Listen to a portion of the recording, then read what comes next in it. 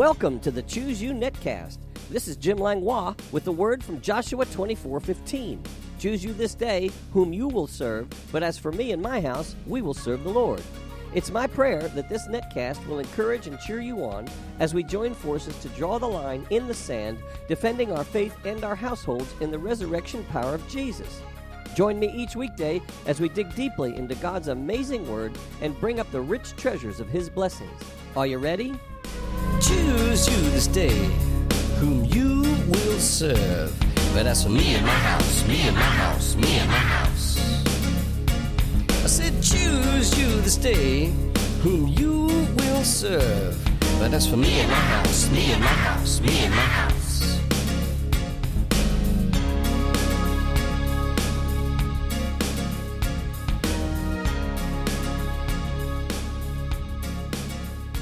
Good morning, Networld, and thank you for tuning in. We're continuing with our series called GGBW, or what that means is God's Got a Better Way. And we've been talking about how the Ten Commandments are the expanded version of Jesus' two commandments, and that they are still important as boundaries for success in life today. We've discussed the first commandment, which is do not worship any other gods besides me. The second commandment, do not make, worship, or bow down to idols of any kind. And yesterday we were finishing up on do not misuse the name of the Lord your God. And I was saying yesterday how many people use the name of Jesus Christ in frustrations and anger. And it seems like both His name and the name God is used to curse.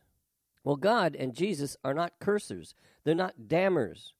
And in Matthew 18:14, it says that it's not God's will that anyone perish. And Christ has redeemed us from the curse, that the blessing of Abraham might come upon us, out of Galatians 3:13 through 14. So I finished yesterday by saying we should not misrepresent God's character by using His name inappropriately. We should not falsely use His name to make an oath or testify of a truth. We should never use profane utterances using His name, and we should never align His name with evil. Why? Well, because it's a lie. And just think, would you like it if someone used your name in a lie? Well, that's the third commandment, and I get that one too. It makes sense to me. But truth is, I'm guilty of having committed all first three commandments. But I'll tell you this, thank God for His forgiveness. Let me repeat our text verse for this series. It's out of Exodus 24:12. Then the Lord said to Moses, "Come up to me on the mountain and be there. And I will give you tablets of stone, and the law and commandments which I have written, that you may teach them."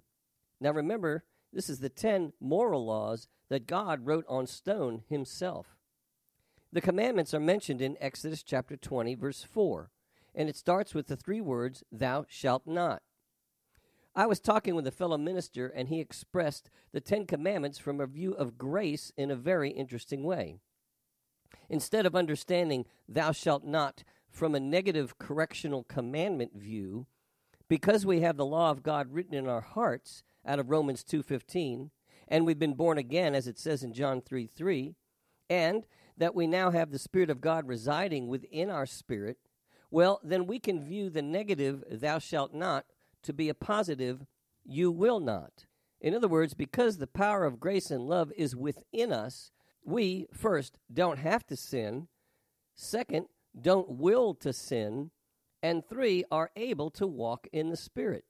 We could also say it this way, what used to be death has now become life.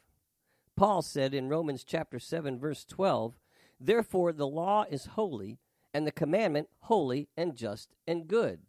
And he also wrote to Timothy in chapter 1, verse 8, and said, "But we know that the law is good if one uses it lawfully." You see, the power of sin has been broken. We're no longer slaves to its prison, according to Romans 6:6. Although we still have the ability to sin, we're no longer a slave to its nature, and we're free to choose.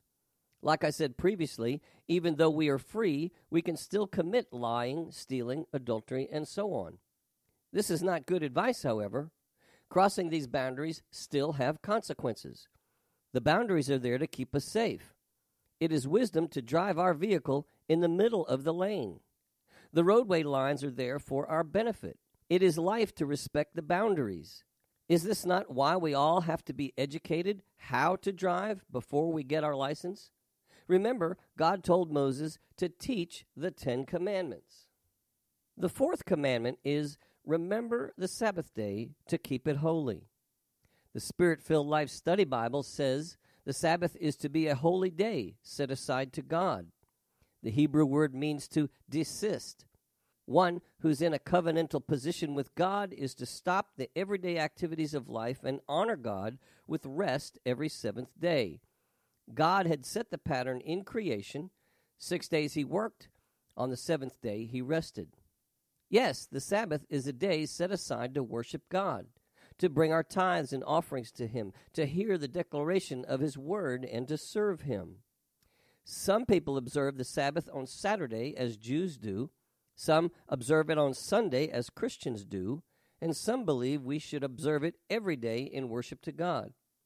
However we observe or celebrate the Sabbath, we must understand one important principle. God worked 6 days and rested on the 7th. God knows us very well. He created us. If God himself rested and we're created in his image, then we need to rest too. All throughout the Old and New Testaments, we see the gathering of his people in the temple and in homes. Gathering in the temple or church for worship is very important too.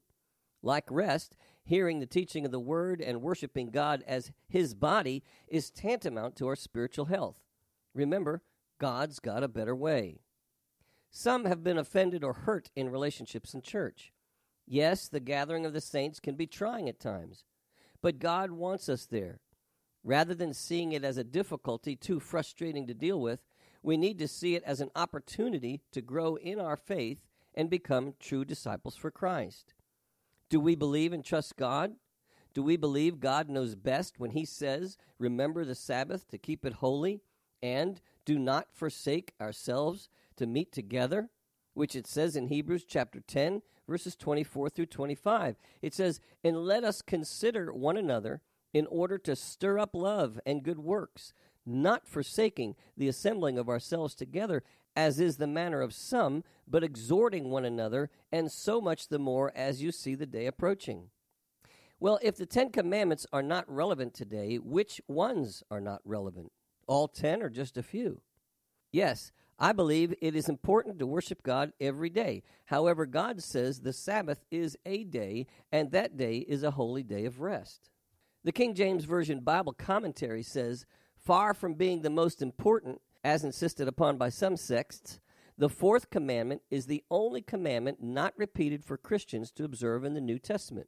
This dispensation of the law ended with Christ's death on the cross, in which he took away such requirements as holy days, new moon observances, and the Sabbath day restrictions, quoting Colossians 2:14 through 17.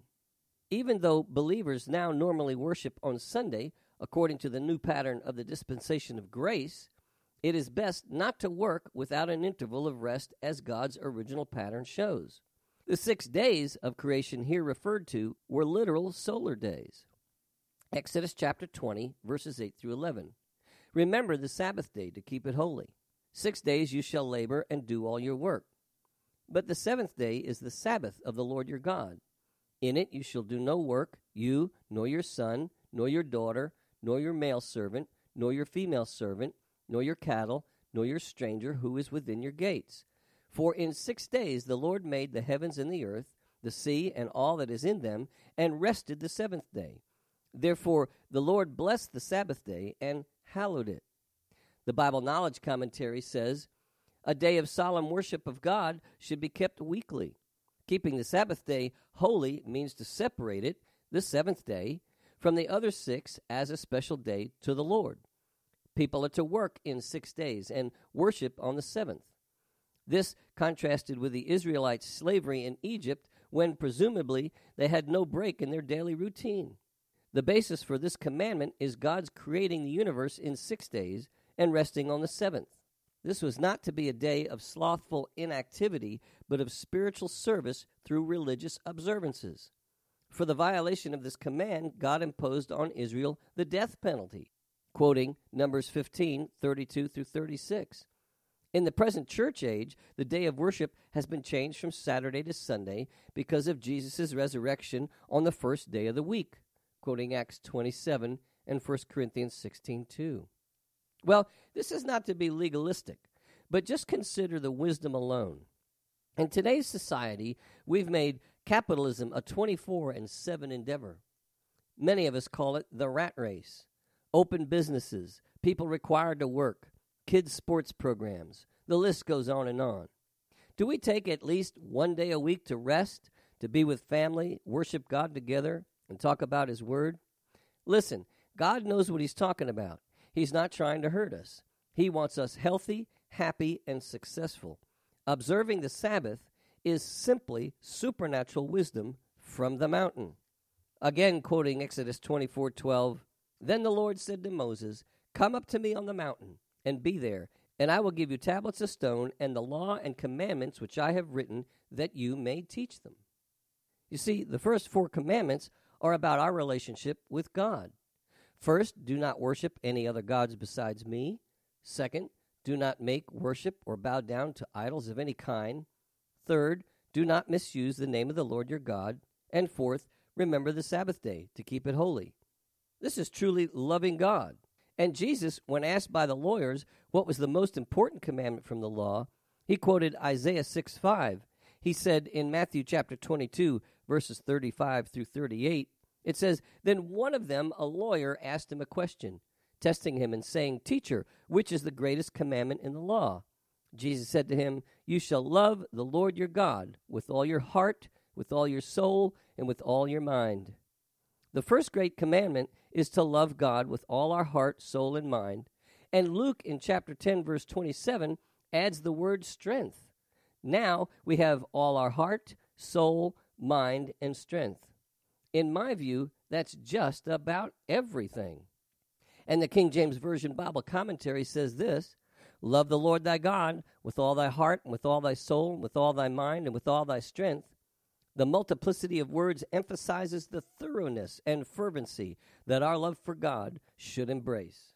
And concerning the word mind, the Spirit-Filled Life Study Bible says it means literally a thinking through. The word suggests understanding, insight, meditation, reflection, perception, the gift of apprehension, the faculty of thought. When this faculty is renewed by the Holy Spirit, the whole mindset changes from the fearful negativism of the carnal mind to the vibrant, positive thinking of the quickened spiritual mind.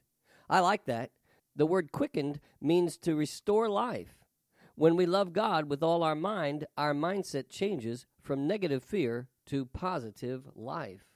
So, just as Jesus stated, we should love the Lord our God with all our heart, with all our soul, with all our mind, and with all our strength.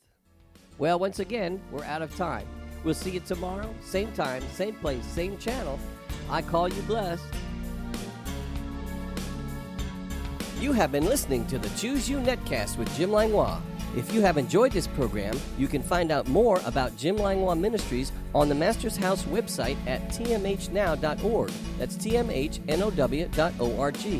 On the Media tab, you can listen to many more messages, subscribe to my daily devotional emails, and follow the link to my blog site.